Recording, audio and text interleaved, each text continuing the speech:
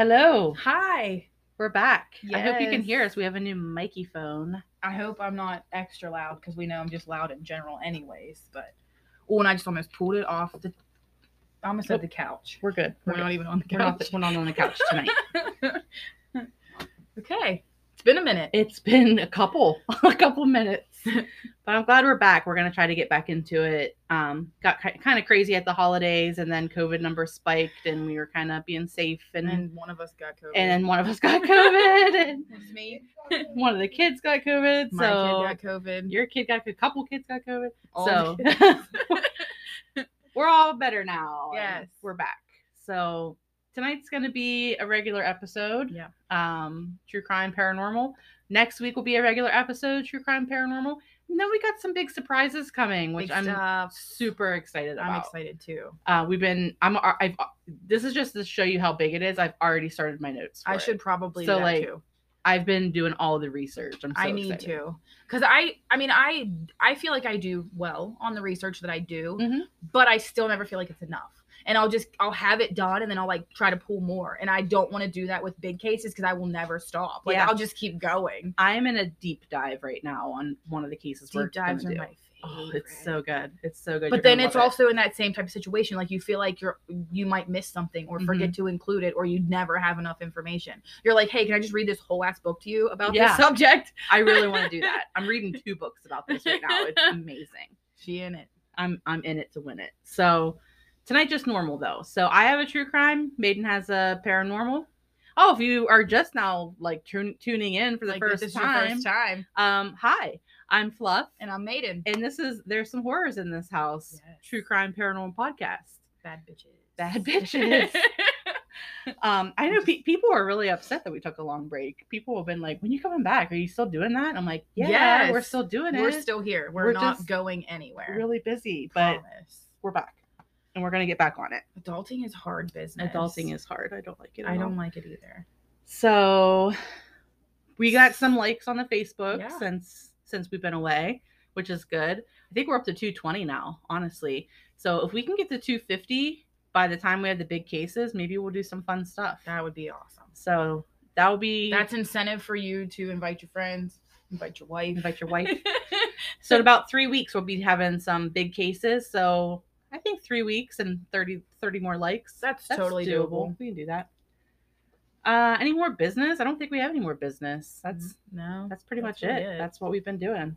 And we let Slam choose who does what this episode and who goes first. Yes. So I'm going first, and I got the true crime.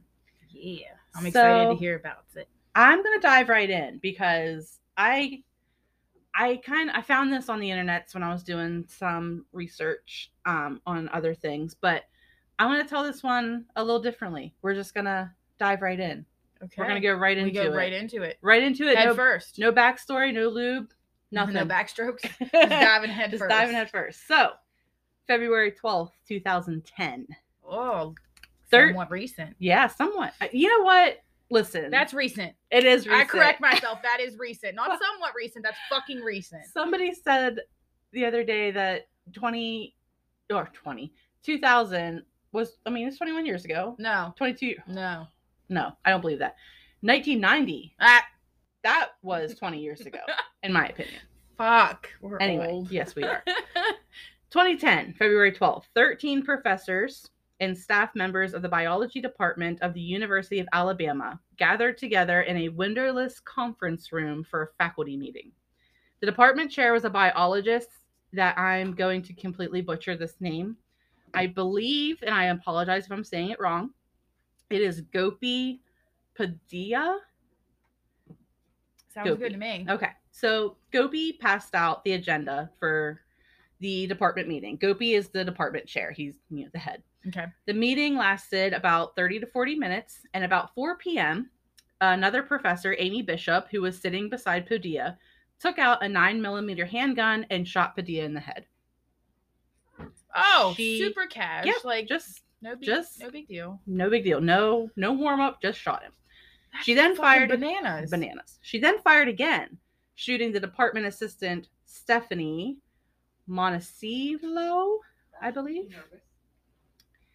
Yeah, because I am a department assistant at a college. So yeah, that makes me a little nervous. Yeah.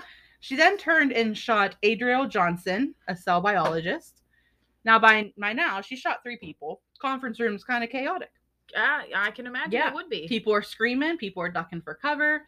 Some try to make it to the door, but there's only one way in and one way out, no windows. God, this is stressing me. And Amy had placed herself in front of the door. In front of the door. She was now blocking the only exit. So Amy now sighted her gun on her 4th victim, a biology professor, Maria Davis, and shot her. She fired more shots and injured 3 more people. So fellow co-worker and friend of Amy's, who was Deborah Moriarty, she dove at Bishop and held her legs, and she pled with her, Amy, don't do this. Think of my grandson. Think of my daughter. Her daughter just had a baby. She had a new baby grandson. Fuck me up. Yep. And Amy looked down with zero emotion in her eyes and pulled the trigger. Deborah squeezed her eyes shut, and she heard a click. She opened one eye, and Amy pulled the trigger again. Click. Amy's gun is jammed. Deborah used this opportunity because she is a bad bitch. Fuck her up, Deborah. She crawled past Amy out into the hallway to lure her out away from the other people in the conference room. So Amy took the bait. She followed. She's pulling the damn trigger as she's going. Still trying. Click, click. But the gun kept jamming. So distracted by her attempt to fix the weapon, Deborah goes back to the conference room, and her and another colleague barricade the door shut and prevent Amy from re-entering, saving the rest of the people. Later, the prosecutor on the case would say that the room looked like a bomb went off. It looked like an absolute war zone. Terrifying. In total, 6 people were shot, 3 of which had died on scene, and 3 are critically injured. The whole terrible event lasted less than a minute. Whoa, no. Yeah, doesn't that seem like how can all of that shit happen in one fucking minute? Yeah, a minute. So meanwhile, while the rest of the faculty is barricading themselves in the conference room, Amy goes downstairs to the women's restroom. She washes off the gun and stashes it and her blood-soaked blazer into a trash can. She walked into a lab full of students, and she asked one if she could borrow their cell phone, which she used to call her husband Jim to tell him that she was done for the day and he could come pick her up. What the Just like nothing even happened. Nothing happened. I didn't just kill 3 people and wound 3 others. Yep. So as she left the department building, a sheriff's deputy arrested her. Good. So that I don't know how she thought she was just going to be like, I just shot these people and I'm going to go home with my husband, John. All right, I'm going to head out. Is that his even his name? All right, I'm going to head out. Deuces. Yeah, so I literally wrote in my notes that escalated quickly. Super fucking quickly. So now we're going to backtrack and we'll find the events that led up to this mass shooting. So Amy Bishop was born in 1965. So at the time of the shooting in 2010, she was 44 years old. She was married to her husband, Jim. Jim. I said John. Yeah, that's okay. That's fine. And together they had 4 children. She grew up in Braintree, Massachusetts, and had a beautiful Victorian childhood home. Her parents were Judy and Sam, who met at the New England School of Arts in Boston. Judy was said to have wild, curly, blonde hair, and she was loud and boisterous and had this like amazing sense of humor.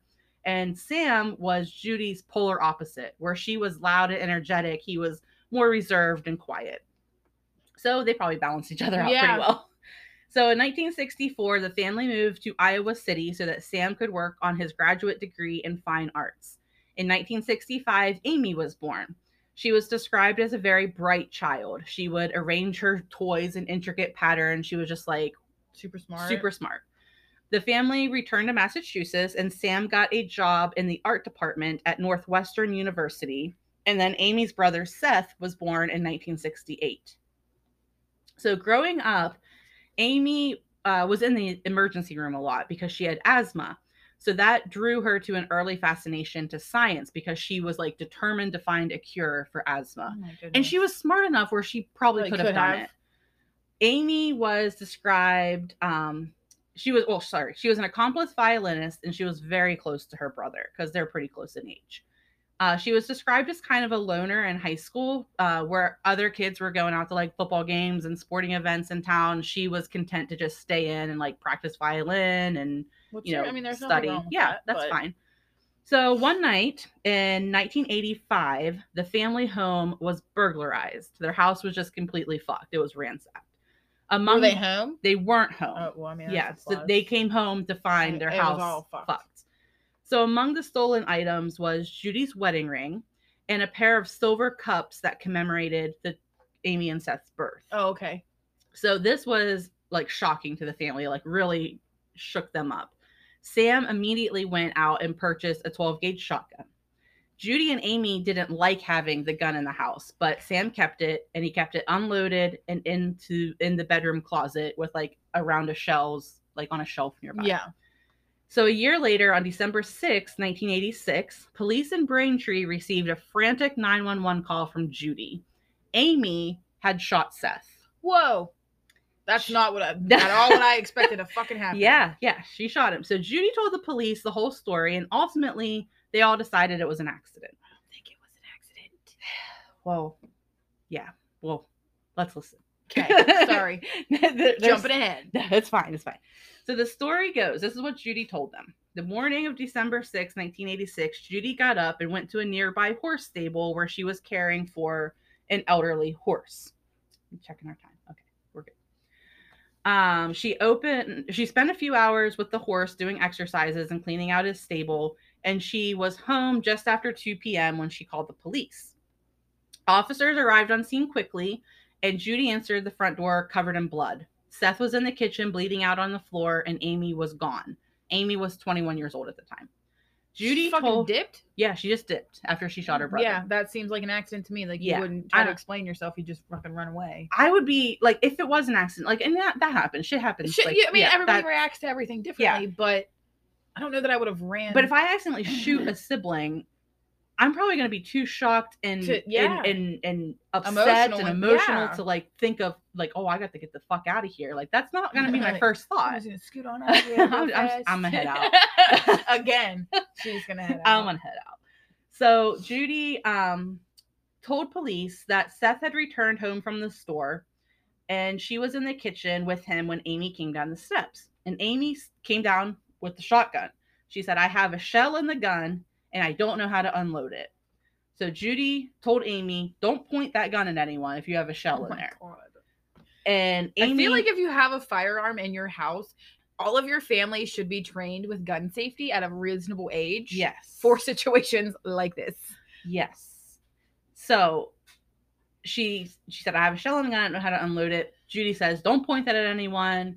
Give it to Seth, he'll unload it. So when she goes to swing it around to hand it to her brother, it fires and shoots him in the chest, point blank. Oh my gosh. And when he fell, Amy dipped. She's like, I'm gonna head out. Like, he wasn't even on, but like, I did. No, I know, but it, like, he wasn't even on the floor, and she's like, I gotta go. I don't know what just happened, but I'm out of here. Yeah. So Amy was picked up outside an auto repair shop in town. Amy told police that while she was alone in the house that morning, while her brother and mother were gone, she started to worry about people breaking into the house again. Valid. I mean, that's valid. That's valid. Yeah. So she got the gun and loaded it just in case a burglar or somebody would try to enter the house.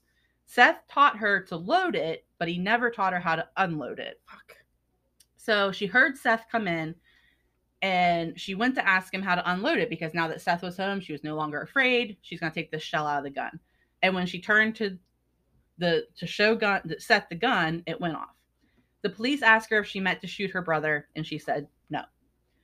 Amy also told police that the reason her father had left that morning was because of a family spat. Later, Sam, the father, would tell police that the argument was over something Amy had said. That's sus. Yeah, super sus. Seth was pronounced dead at a nearby hospital at 3:08 p.m. He was only 18. Oh my gosh, that's awful. I hate that. I hate that too. Seth's death was ruled an accident by medical examiners, and after a police investigation, they also confirmed it was an accident. Which is very well possible. Yeah, stuff like that happens every day. Happen. And it's awful. And yeah, but it does happen. It does. Amy received no therapy after the shooting. Bitch needs therapy. Sam, the dad, didn't believe in therapy, so Amy just didn't want to talk or think about it after the accident. They just kind of like shoved it away. Pretended like it didn't happen. So Amy's life goes on. She went to she graduated from Northeast University. She dealt with the grief of her brother's accident by like throwing herself into her studies, and she earned top grades at the university, which seems super unhealthy to me. Oh, it does. Because that's just like avoidance. She didn't even. Yeah, it is. Yeah. So it's like compartmentalizing. Right, exactly. Which trauma. Yeah, trauma. Doesn't end well. Got to deal with that trauma. You do. So in 1988, she enrolled into a PhD program in genetics at Harvard because bitch is smart. She's so smart sad. AF. Why? And not all the time, but more often than not, in situations where people do this fucked up shit, they're always super fucking smart. Mm-hmm. I feel like you're smart enough to know, hey, I probably shouldn't fucking do this. Yeah. So that's where Amy met her husband, Jim. They actually met, and I thought this was really cute. I know, like, Amy's a murderer, and, like, we shouldn't, like this. But she met her husband playing D&D. And I'm like, that's, like, so wholesome. So like, I love when, like, people like that, like, find each other. Two little nerds. Two little nerdies. So they got married in 1989, and in 1991, she gave birth to their first child, Lily. Friends described her as a high-strung but good mother. Like, she was the kind of mom that, like, only gave her kids, like, organic baby food. Oh, okay. Like, she's, like, that type. But she's a good mom. Like, she cares about her kid. Raising a child while balancing the work of a PhD program was really difficult for Amy. And she didn't earn very high grades, but nonetheless, she graduated with her PhD in 1993. She's, like, super duper. Yeah. So in 2001, Amy had her second baby, a boy named Seth. Oh, Amy. Yeah. Her son. And this so much for acting like it didn't happen, This is even creepier. Her son was born on what would have been Seth's 33rd birthday. Is that not full body chills? Yeah. Like, look at the hair on my arm standing up. I don't like that. Yeah. I don't like that at all. So in all the things that I've read about Amy, she seems like your classic narcissist. She's very, very proud of her PhD, even though her school colleagues would later say that that was like the big scandal because they're like, she shouldn't have earned her degree. She shouldn't have got it. Like, it was that bad. Like, her work was not PhD level, doctoral candidate level to have a degree. She threw her doctor status around, and she seemed to have a really quick temper. So, for instance, in one story, she and Jim were at a restaurant with their two young children. They asked for a booster seat for Seth, but the waitress said they had just given it to another mom over there and her kid. Oh, no. And I was the only one. So Amy went over to the booth where the other mom and kid were, and she screamed at the woman, "I am Dr. Amy Bishop." Okay. Okay, bitch. What my kid's ass is in this booster seat. Yeah. So, Dr. Amy Bishop, I'm sorry. Yeah. So the manager obviously asked her to leave, which she did, but not before punching the woman in the face. Over a booster seat. Over a booster seat. She definitely Karened out. Yeah. So she was arrested for the incident, but no charges were pressed. They were dropped. Excuse me. In 2003, the family relocated to Huntsville, Alabama. Amy missed her friends and family back home, but as her tenure track at the University of Alabama grew, she drifted from her family and friends back home. And people said she started to be prone to like erratic behavior. Like some of her... kind of like a mental break in a way. Yeah, like she was on the verge of something. So that spring, Amy's tenure was denied because one member of her committee said she thought she was crazy and they worried about her mental health. Like they said 5 minutes after they met her, they worried about her mental health. Like that's how erratic her behavior had become. Oh gosh. So Amy filed several appeals and even hired a lawyer, but still didn't happen. No. Yeah. Amy told the reporter for the New Yorker that I got most of this information out of an article from the New Yorker who had actually interviewed Amy in prison. Okay. So Amy told that reporter that months before the shooting, she had begun to hallucinate and hear voices, and that sometimes the voices were scary. So it sounds like all this past trauma is like developing now into like a schizophrenia type of situation. That's awful. So this was another story that the article in the New Yorker had, and I just copied it verbatim. So this is directly from the article. It said, one day, Amy drove to the university and parked in front of the administration building. Sitting in her car, she called the office of the president and announced her intention to come upstairs to discuss her tenure case.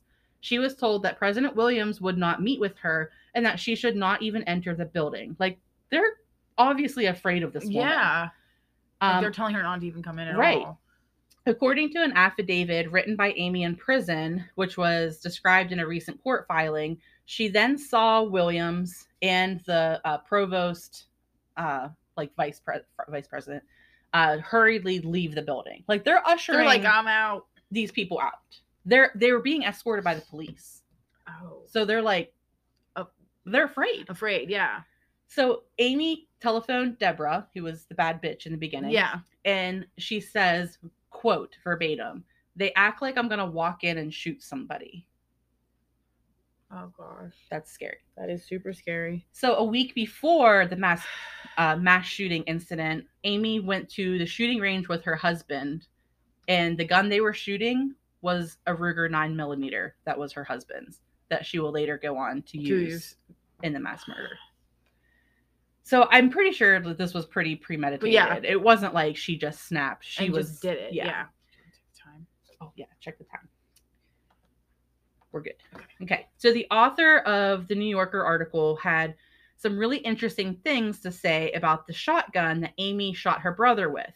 And since I don't know anything about guns, I just will read directly from the article because I think it's important to share, especially in regards to Amy's mental state. So the article talks about how shortly after the shooting in 2010, Amy's file about shooting her brother was released to the press. And here's what the rest of the police report about her brother said. Oh, okay. This was stuff that like nobody knew before. It says, when Seth fell to the floor and Amy ran out of the kitchen, she left the house through a back door, taking the shotgun with her. She crossed Hollis Avenue and cut through a wooded area, emerging in an alley that dead-ended at the body shop of Dave Dinger Ford, an auto dealership. Because it was Saturday, the place was closed, but a few off-duty mechanics were hanging out there. According to the mechanics, Amy came inside holding the shotgun. She said that she needed a car and demanded that they turned over some keys. The men ran, and Amy was outside Dinger Ford when Ronald Solomini, a cop, these names is crazy, a cop who had just been sent from the bishop's house to look for Amy, to look for a young woman wearing a jean jacket and carrying a shotgun, which that's what Amy was doing, came across Amy. Because, a lot of people were out there just, doing that. Walking around with their jean jacket holding a shotgun. Amy looked frightened and disoriented, the cop reported in his report, but she kept both hands on the shotgun. Ronald approached her slowly, trying to reason with her, but she wouldn't put down the weapon. As he was talking, Ronald noticed that another officer, Tim Murphy, was approaching Amy from behind with his .38 revolver drawn. Ronald continued to talk as Murphy crept closer until he was just a few feet behind Amy. Murphy then shouted, "Drop the rifle, drop the rifle." According to Murphy's report, Amy complied. The officers handcuffed her, recited her Miranda rights, and took away the gun.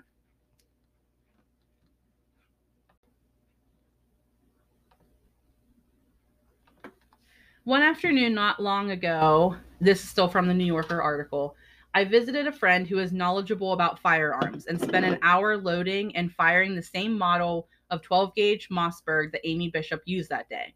A pump-action shotgun is loaded by racking the slide, a thrust and pull gesture, like a yeah. It's a familiar motion, you're in action movies. Yeah. It emits a satisfying The Mossberg that Amy carried could hold up to 5 rounds. Shotgun rounds are brass and plastic cylinders densely packed with gunpowder and tiny pellets and shot.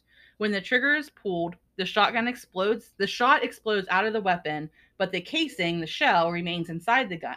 If one of these spent shells is in the chamber, racking the slide will, in a single fluid motion, eject the old shell out of the gun and press the fresh one into the chamber. So this article author goes on, as I racked the shotgun, fired it, and racked it again, one detail from the police report nagged at me. At the house on Hollis Avenue, the officers had discovered a cardboard box of 25 rounds on Amy's bed. 4 of the rounds were missing. She had fired one of them in her bedroom. The police recovered a spent shell on the bedroom floor, and a second round had killed Seth. They discovered. So she had to have They discovered a third round in Amy's jacket pocket. And when police examined the shotgun after taking it from Amy, they found the 4th round inside. It was in the chamber and ready to fire. Meaning, after she shot Seth, she racked it. Yeah. So another round. So that's totally inconsistent with the whole story. The accident. Yeah. Yeah. It says, after you have fired a pump-action shotgun, the only way to chamber another round is to pump it again. So at some point after shooting Seth and being arrested, Amy must have racked the slide, ejecting the shell that had killed her brother and loading a fresh one in its place. When Amy arrived at the Braintree police station, she was taken to the booking room. Pointing a loaded weapon at anybody is grounds for a felony charge of assault, and brandishing a gun in front of a police officer is an affront to law enforcement that is seldom taken lightly. So why did the police let Amy Bishop go? Says, short answer, her mother was friends with the chief of police. Her mother, remember, is this loud and boisterous, audacious woman, and she's a bit of a town representative officially, like unofficially. She had a close relationship with the chief of police because she's one of his biggest supporters. And people in town listened to Judy, and she was a good person to kind of have in your pocket. You wouldn't really want to piss off somebody like Judy. So officers of that department in later years would call Amy's case a miscarriage of justice. Yeah. Huge miscarriage of justice. Says, before the release of the 1987 police reports, the media dubbed Amy the Nutty Professor. But now upon the release of the reports, they began calling her a bad seed. But the release of these documents spurred more stories to surface. So more craziness that this lady is. Oh, yeah. No. So, for example, in 1993, this is the year Amy graduated with her PhD, Amy's Harvard advisor received a suspicious package in the mail. When he opened it, he almost triggered the explosion of 6 pipe bombs, but he carefully opened it because this was when like the Unabomber stuff was happening. So he was, and when you get a suspicious package, he's being extra careful. So charges were never filed or brought against Amy or Jim, but friends had confessed to the police that the couple had been inquiring at the time about how to make pipe bombs. And that case still remains unsolved to this day. I think they did it. Casual subject to bring up. Like, I'm just wondering how one would go about making a pipe bomb. How's your day? How's the kids? Hey, do you know how to make a pipe bomb? Just wondering. Just, hypothetically. Hypothetically, could you maybe potentially hypothetically help me make this? And actually, could you just write that down, directions? Just in case I hypothetically need it. Yeah, right. No, you don't ask your friends that. No. I'm sorry. After her tenure was denied, she could not expect to keep teaching. Her teaching contract would not be renewed past March of 2010. So essentially, she's losing her job.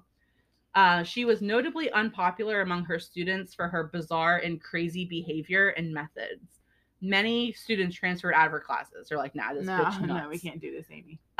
Even after filing for many appeals and hiring a lawyer, the university's administration determined that the process to deny her tenure was done so according to protocol and procedure. So it wasn't even like, we don't like her, so she can't do it. Yeah, they did everything what they were supposed to do.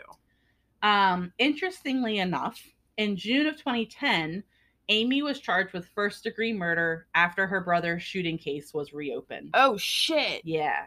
And then in September 2012, she was charged with capital murder in the first degree and 3 counts of attempted murder and sentenced to life in prison. Bishop is now serving her sentence at the Julia Tutwiler Prison for Women in Alabama. And as of 2020, her security classification is medium and her residence is a dormitory instead of a cell block. So, bitch living the high life in prison. Ugh, that's so annoying. Yeah, I hate that. I hate that too. Wow. I don't know that I'd ever heard that in depth before. No, I had never really heard about that. No. It took me on a ride. Yeah, that was a wild ride. Yeah. But that's a lot. I didn't really find too much about why she was only charged with 1 count of capital murder. She killed 3 people. And injured 3? Yeah, so I think it's probably, I don't know. Sometimes that happens, and I don't know why, but then, the victim's family is just like, well, she got charged for that. Yeah. She's going away. But I still feel like that's still not justice for your loved family one. member. Yeah. So I couldn't really find out why that was the case, and I don't know. Yeah, that's a little weird. Yeah, I thought that was weird too. But that is Nutty Professor Amy Bishop. And I had never really heard that before.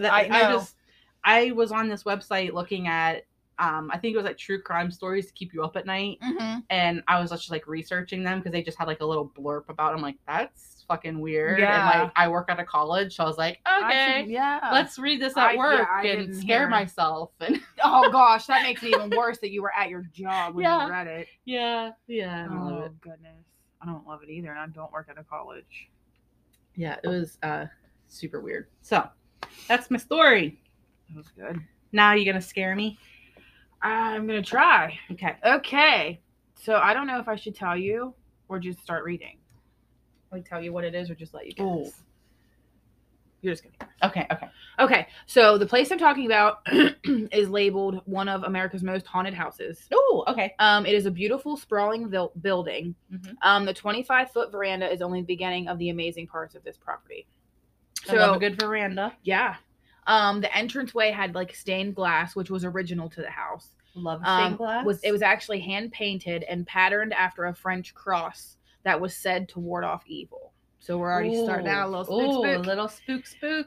It housed ladies and gentlemen's parlors, which were mirrored reflections, like directly of the other room. There was dining room, and a game room downstairs. It had 22 rooms spread over 2 floors, and the entry hall that ran like the length of the whole house. Ooh, why am I picturing like the Clue Mansion? Like Colonel Mustard in the billiards room with the lead pipe.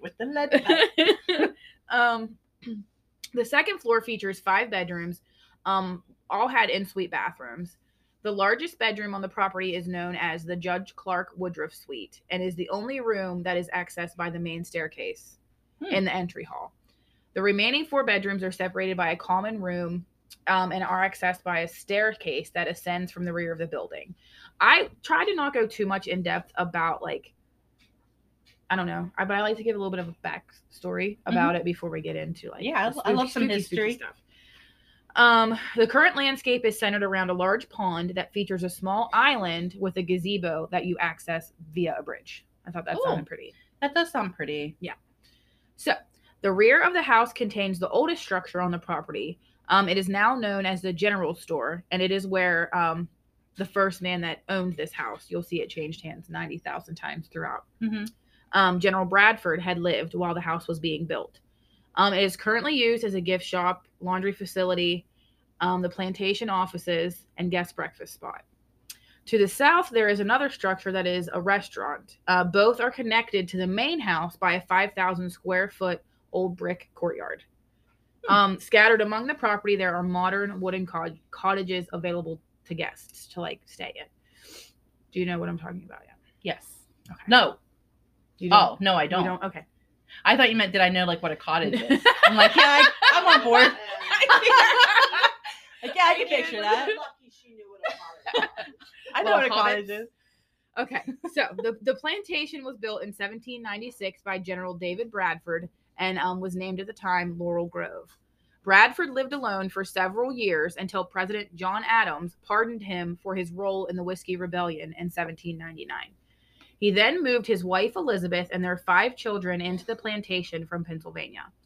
Bradford died in 1808, and Elizabeth ran the plantation until 1817 when she handed management over to Clark Woodruff, who happened to be one of Bradford's former law students, and later married their daughter named Sarah. Sarah Mathilda was her name. They went on to have 3 children. 2 of her 3 children died from yellow fever. Aww. In 1823 and 1824. In the house? Yes. Ooh. Elizabeth died in 1831. In the house? Yes. Which is when Charles and with their remaining daughter, I'm sorry.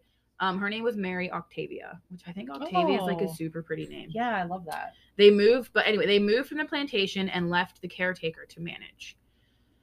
So, and there's people that owned it and sold it right away. I didn't include all of that because it made it really convoluted. I left the bones of it. Mm-hmm. The bones.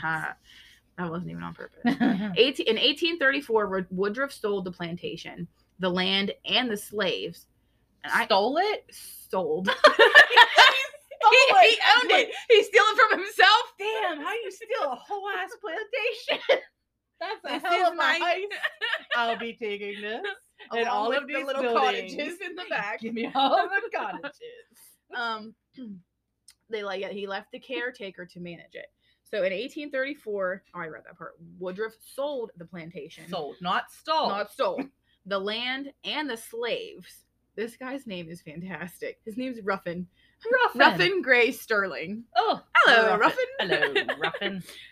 Sterling and his wife, Mary Catherine Cobb, hired a gentleman named William Drew Wither to help manage the plantation, and also as her lawyer and agent. Winter went on to marry Sterling's daughter, Sarah. Doesn't this sound familiar? Oh. This is the second person who came to help in the house and married their daughter, and the daughter's name is Sarah, but it's a different Sarah. Ew. Isn't that weird? Yes. They went on to have 6 children, one of whom died from typhoid at the age of 3. In the house. In the house. Oh.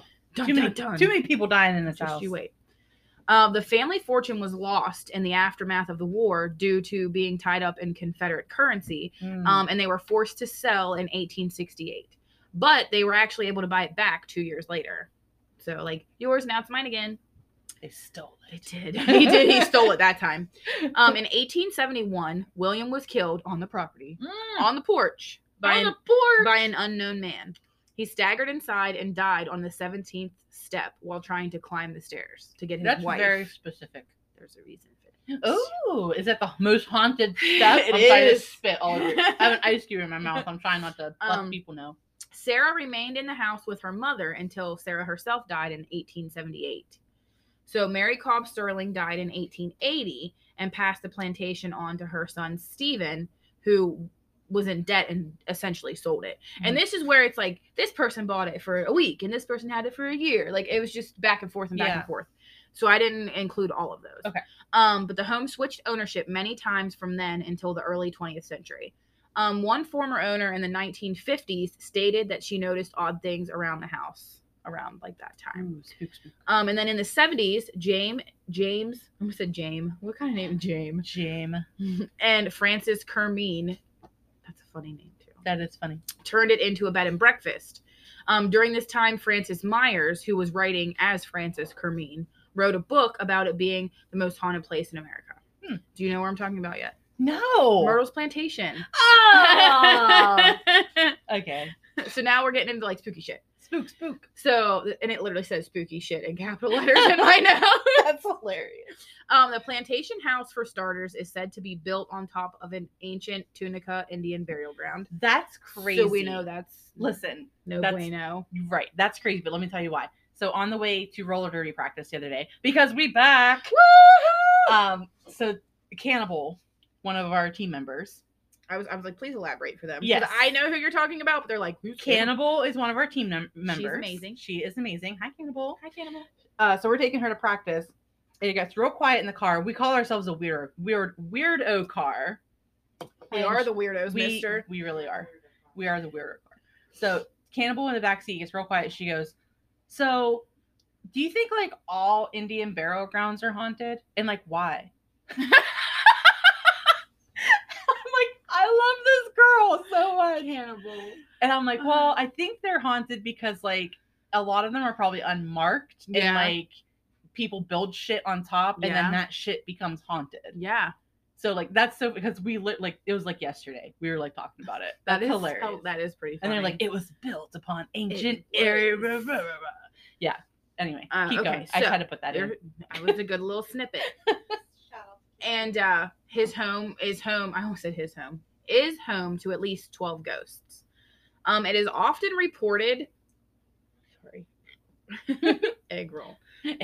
That 10 murders occurred there, though only one is actually documented, and it was the murder of William Winter, the gentleman who got shot on the porch. Murdered on the porch. That's a lot of murder. That's a murder house. It is a murder house.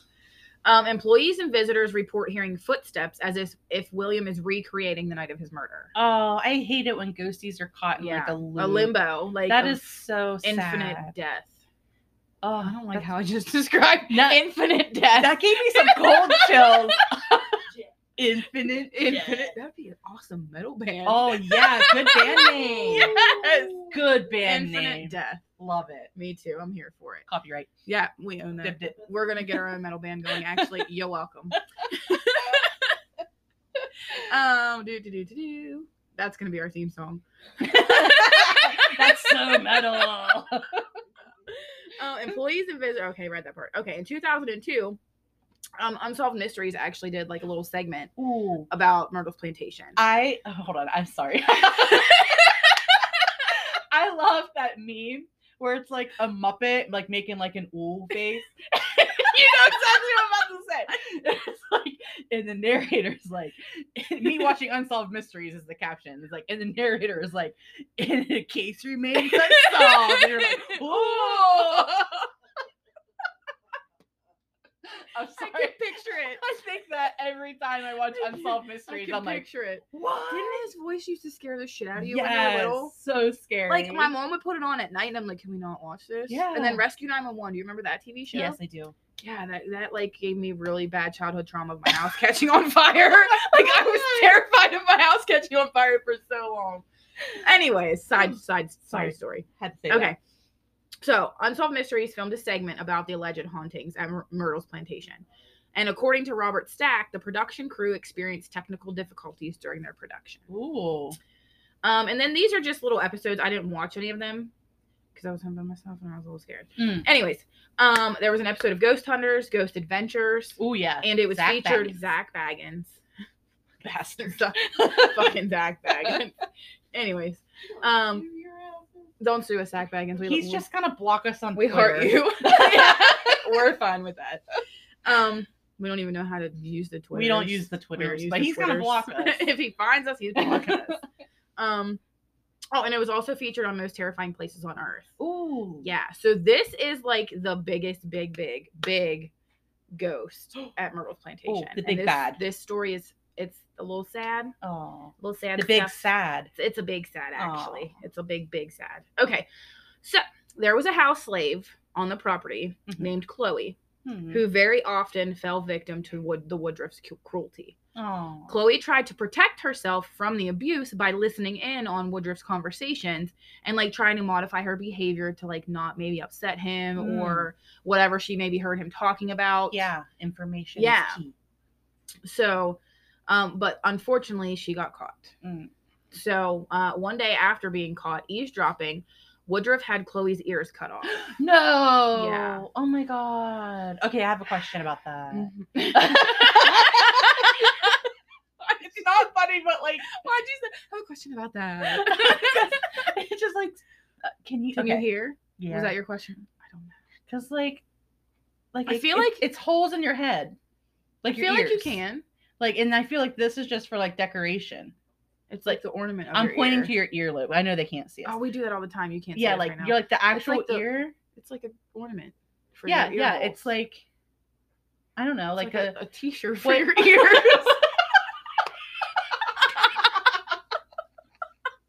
Oh my god, we're so dumb. Why am I so fucking stupid? Okay, but like, you know, like a record player.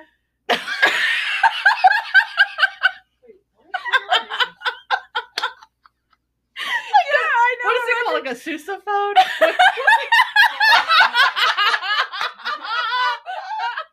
Oh, Slim's getting up. Slim's getting up. I cannot. She's coming. Come to the my microphone. Band nerd is The band nerd.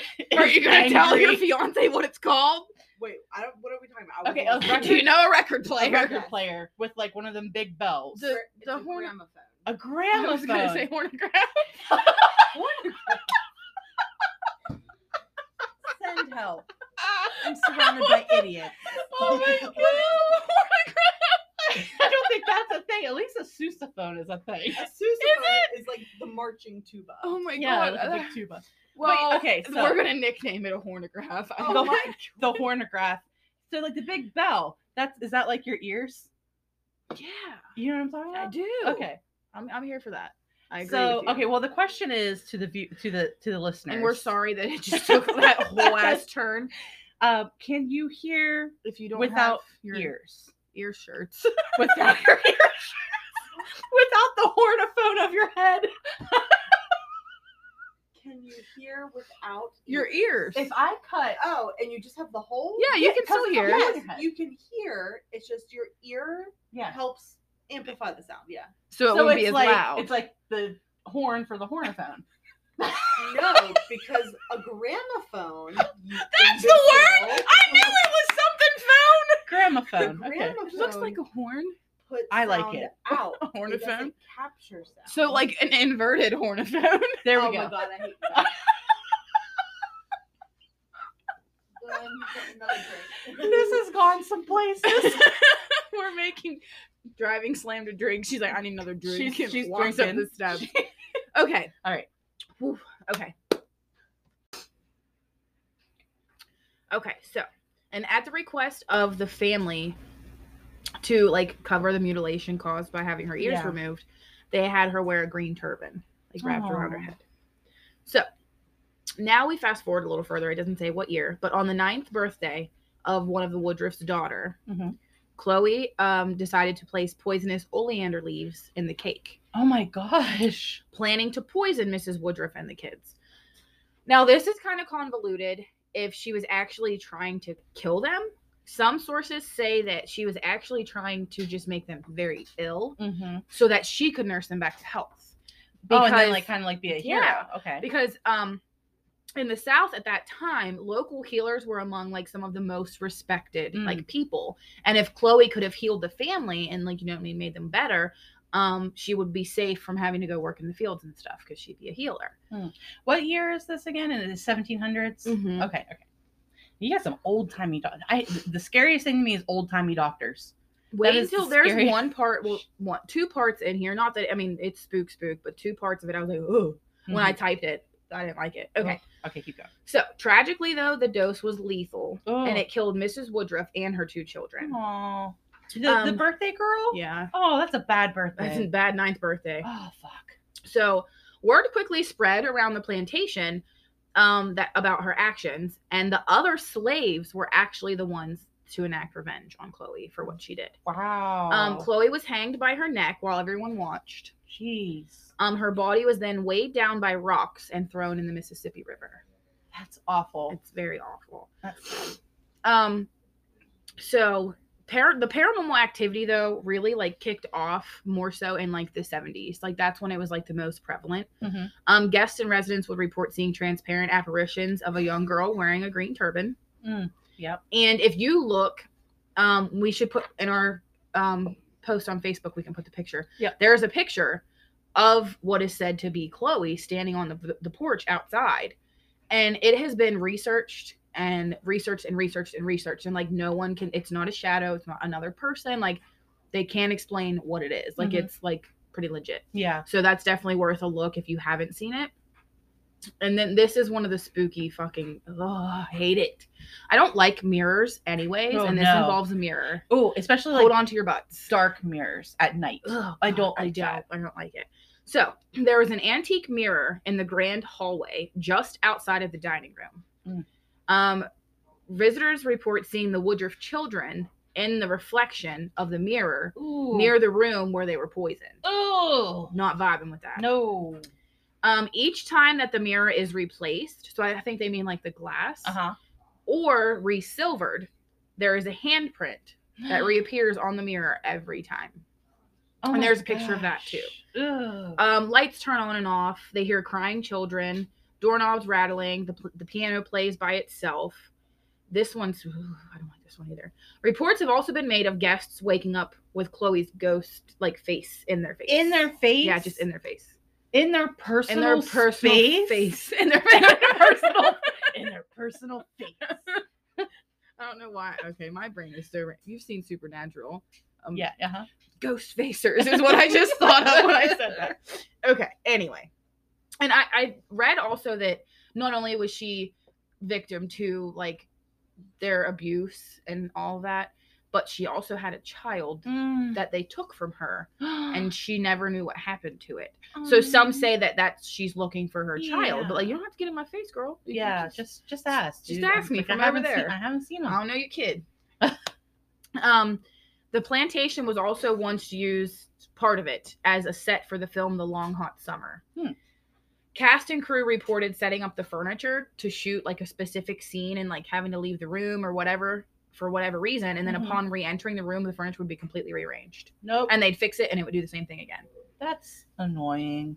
So the current owners John and Tita Moss offer guided and private tours of Myrtles Plantation, and they even do evening mystery tours Wednesdays, Thursdays, Fridays, and Saturdays. So they're the owners. Do they live there, or are they just do. like, ooh, spook? Yeah. So that was Myrtles Plantation. That's so scary. Yeah.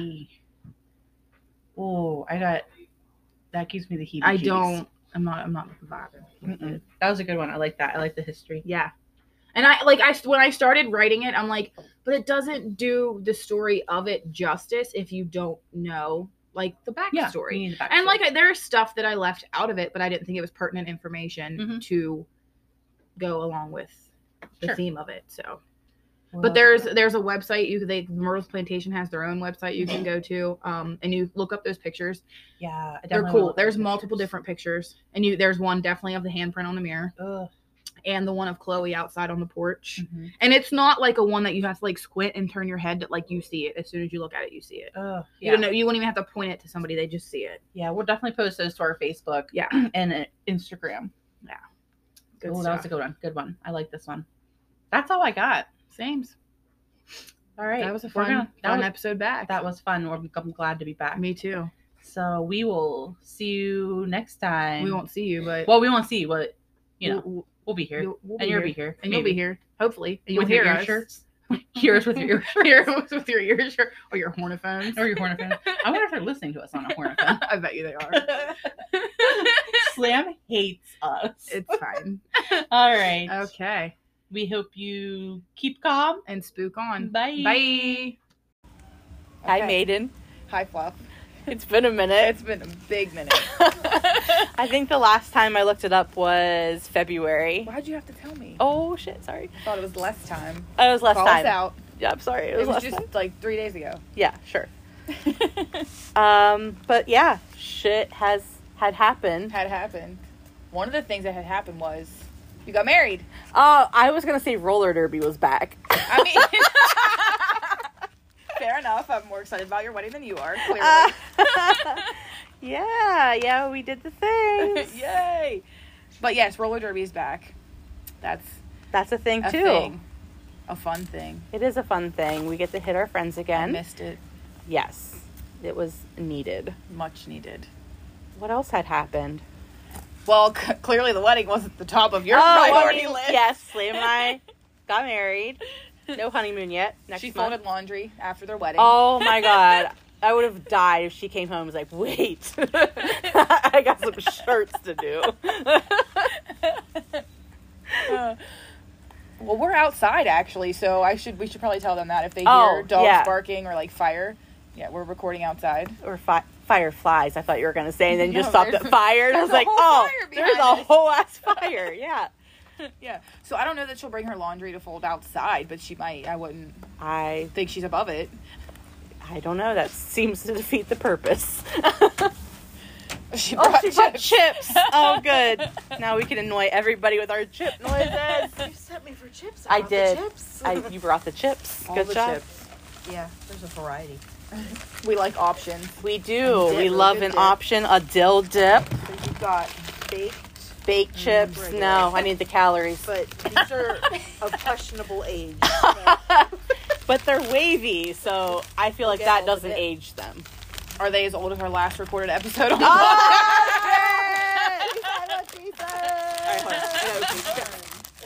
I burned ourselves. We didn't decide, not that we're going to that right yet, but who's going first? We did not decide. Slam has decided. Our neighbors are out. I've decided. There's neighbors outside too. So neighbors outside. They be wildin'. Maiden first. Ooh. Then Fluff. Because Fluff's going to go first next episode. Excellent. Okay, all right. You have a thingy? Okay. Okay. Drinks and things. Well, I got to pour a little drinky drink. I thought you weren't drinking that bottle yet. I'm just going to take a little sip, Maiden. Judgy McJudgerson. A mega pint. I'm pouring myself a mega pint.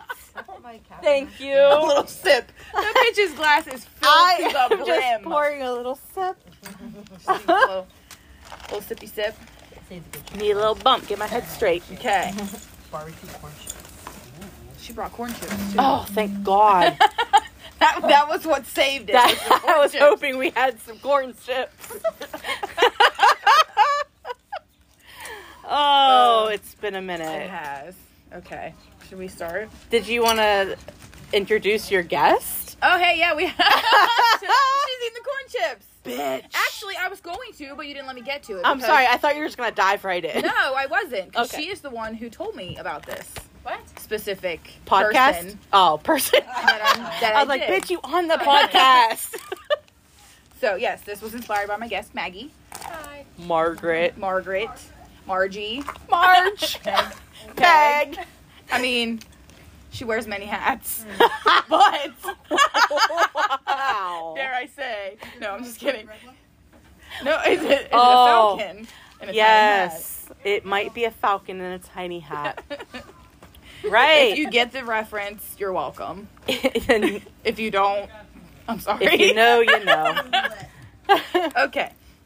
So, I will preface this by saying I suck at life in general. And my notes, I didn't have time to type. They're written in some type of order, I think. So, we're just going to find out. Let's Okay. find out together. We will. This Okay. is a journey we're going to take together. I'm excited for this journey. Okay. I chose for my paranormal, Indrid Cold. Oh. And Maggie inspired this. Okay. All right. So Indrid Cold was known as the Smiling or Grinning Man. He was an allegedly humanoid entity. Wait, this is a person? Mm-hmm. Is this a cryptid? Yes. Oh my god, I thought this was a place. Like, I expected you to fair say, enough. like, it's an old hotel. And when you said old man, I'm like, wait, I skipped a chapter. You skipped a couple chapters. Okay, it's a But cryptid. It is a cryptid. Okay. And a lot of my research I did on a cryptid wiki website. Wiki. Wiki, wiki. I only got 2 lines in. I'm like, where am I at? And he's said to still live in West Virginia. This is a West Virginia one? Dun, dun, dun. I do. Oh, okay, what's his name again? Indrid Cold. Cold. Cold like water. Okay. Cold. Water doesn't always have to be cold. I fucking knew you were gonna say that. I swear to God. I was literally getting ready to say, but not like water. And you cut me off. This bitch. Okay. He has a human-like appearance, which is commonly associated with UFO activity, like not long after he is like sighted. Wait, he's an alien? We don't. Yeah, I mean, he might be. I thought you said cryptid. Like Bigfoot. Well, no, but I got it off the cryptid website. That's what I was trying to. Oh, okay. No. I mean, I thought he was like a Sasquatch. Okay, keep No, going. not a Sasquatch. It would be so much better if he was. Okay, but he is sometimes to believe in alien and possibly has a connection to the Men in Black. Oh my god. I almost got notes on the Men in Black because that's like a real fucking thing. And I started to do like thought I knew what it was, but then I read into it. And I'm like, it's legit, like it's dead It's ass, a like thing. the movie. Though. It's a like, thing. Kind of what happens in the movie. Did It's not real know, life, but that's yeah. so funny because I almost wrote notes on a paranormal. Well, maybe we should make it like a little 2-parter. Yes. So, and his first sightings, he is described as being over 6 feet tall, wearing a reflective green suit with a black belt. So his first encounter. Wait, a green suit? A green suit with a black belt. Okay, when you said black belt, I was picturing like Karate. I was like, oh damn, aliens know karate. No, I don't love that at all. I don't love that either. Yeah, if it sounds like we're at the club, we're just in the backyard. You're just in the backyard. The neighbors are at the club. Oh my goodness. So in his first sighting, he was described as over being 6 feet tall, and then I said a green suit, suit, black belt, not a karate belt. He's not a black belt. Dark complected, with small beady eyes that were set far apart and described as not. I'm picturing like a Persian club owner. Because when you said green suit, I was wondering if he had his shirt on underneath of his suit. Because you didn't mention what color the shirt was. Maybe it's like a... Like, remember Xenon? Yeah, oh yeah, I remember Xenon. I'm sure you do.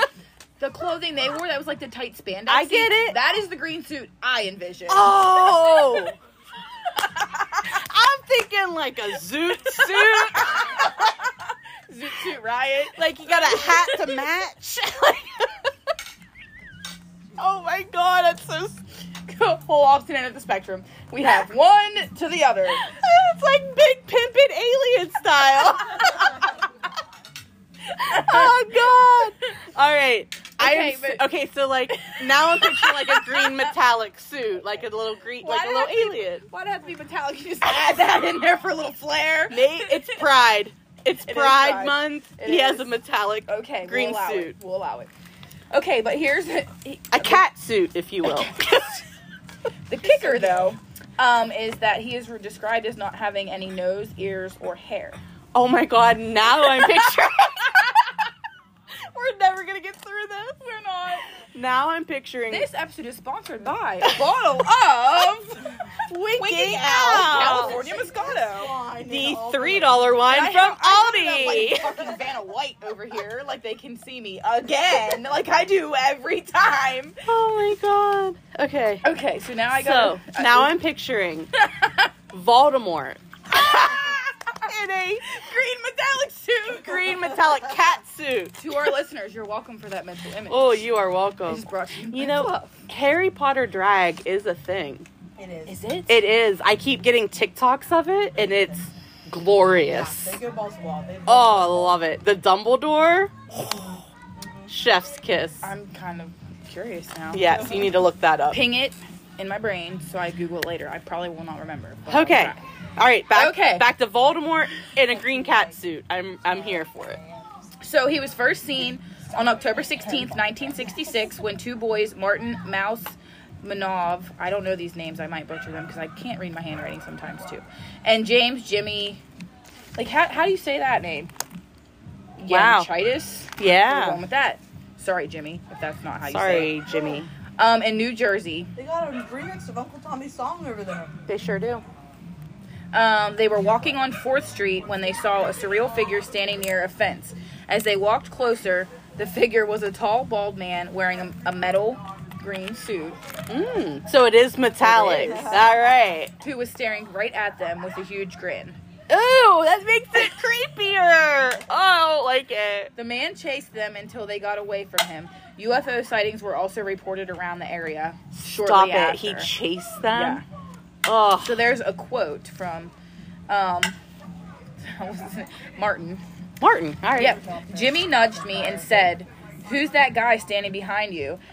I looked around and there he was, behind the fence, just standing here. He pivoted around and looked right at us. Then he grinned, a big old grin. Oh. Oh. West Virginia. And then he chased This was them. in New Jersey. Oh, and then he chased them. According to Night Mind, the boys only recalled the more frightening details of the event Well, hell yes. later on. They recalled the man in the green suit was unusually tall and had unnatural facial features and lack of ears and nose. Ew. They say like they don't. That could possibly be like a different entity than Indrid told, but it's matched some of the other sightings. So the second encounter was experienced by a guy named Woodrow Derenberger. Derenberger, might be. And it was also in 1966. He was a sewing machine salesman that was living in Mineral Wells, West Virginia. That's not very far away. No, it's not. Hold on, I gotta. Oh, did I just like Where's the light? triangulate ourselves? Yeah, you did. Oh. Cool. Oh, Thanks. so West Virginia earlier. I'm like, Oh, yeah, the light went out and I was like, I know, forgot I'm you were blind. reading.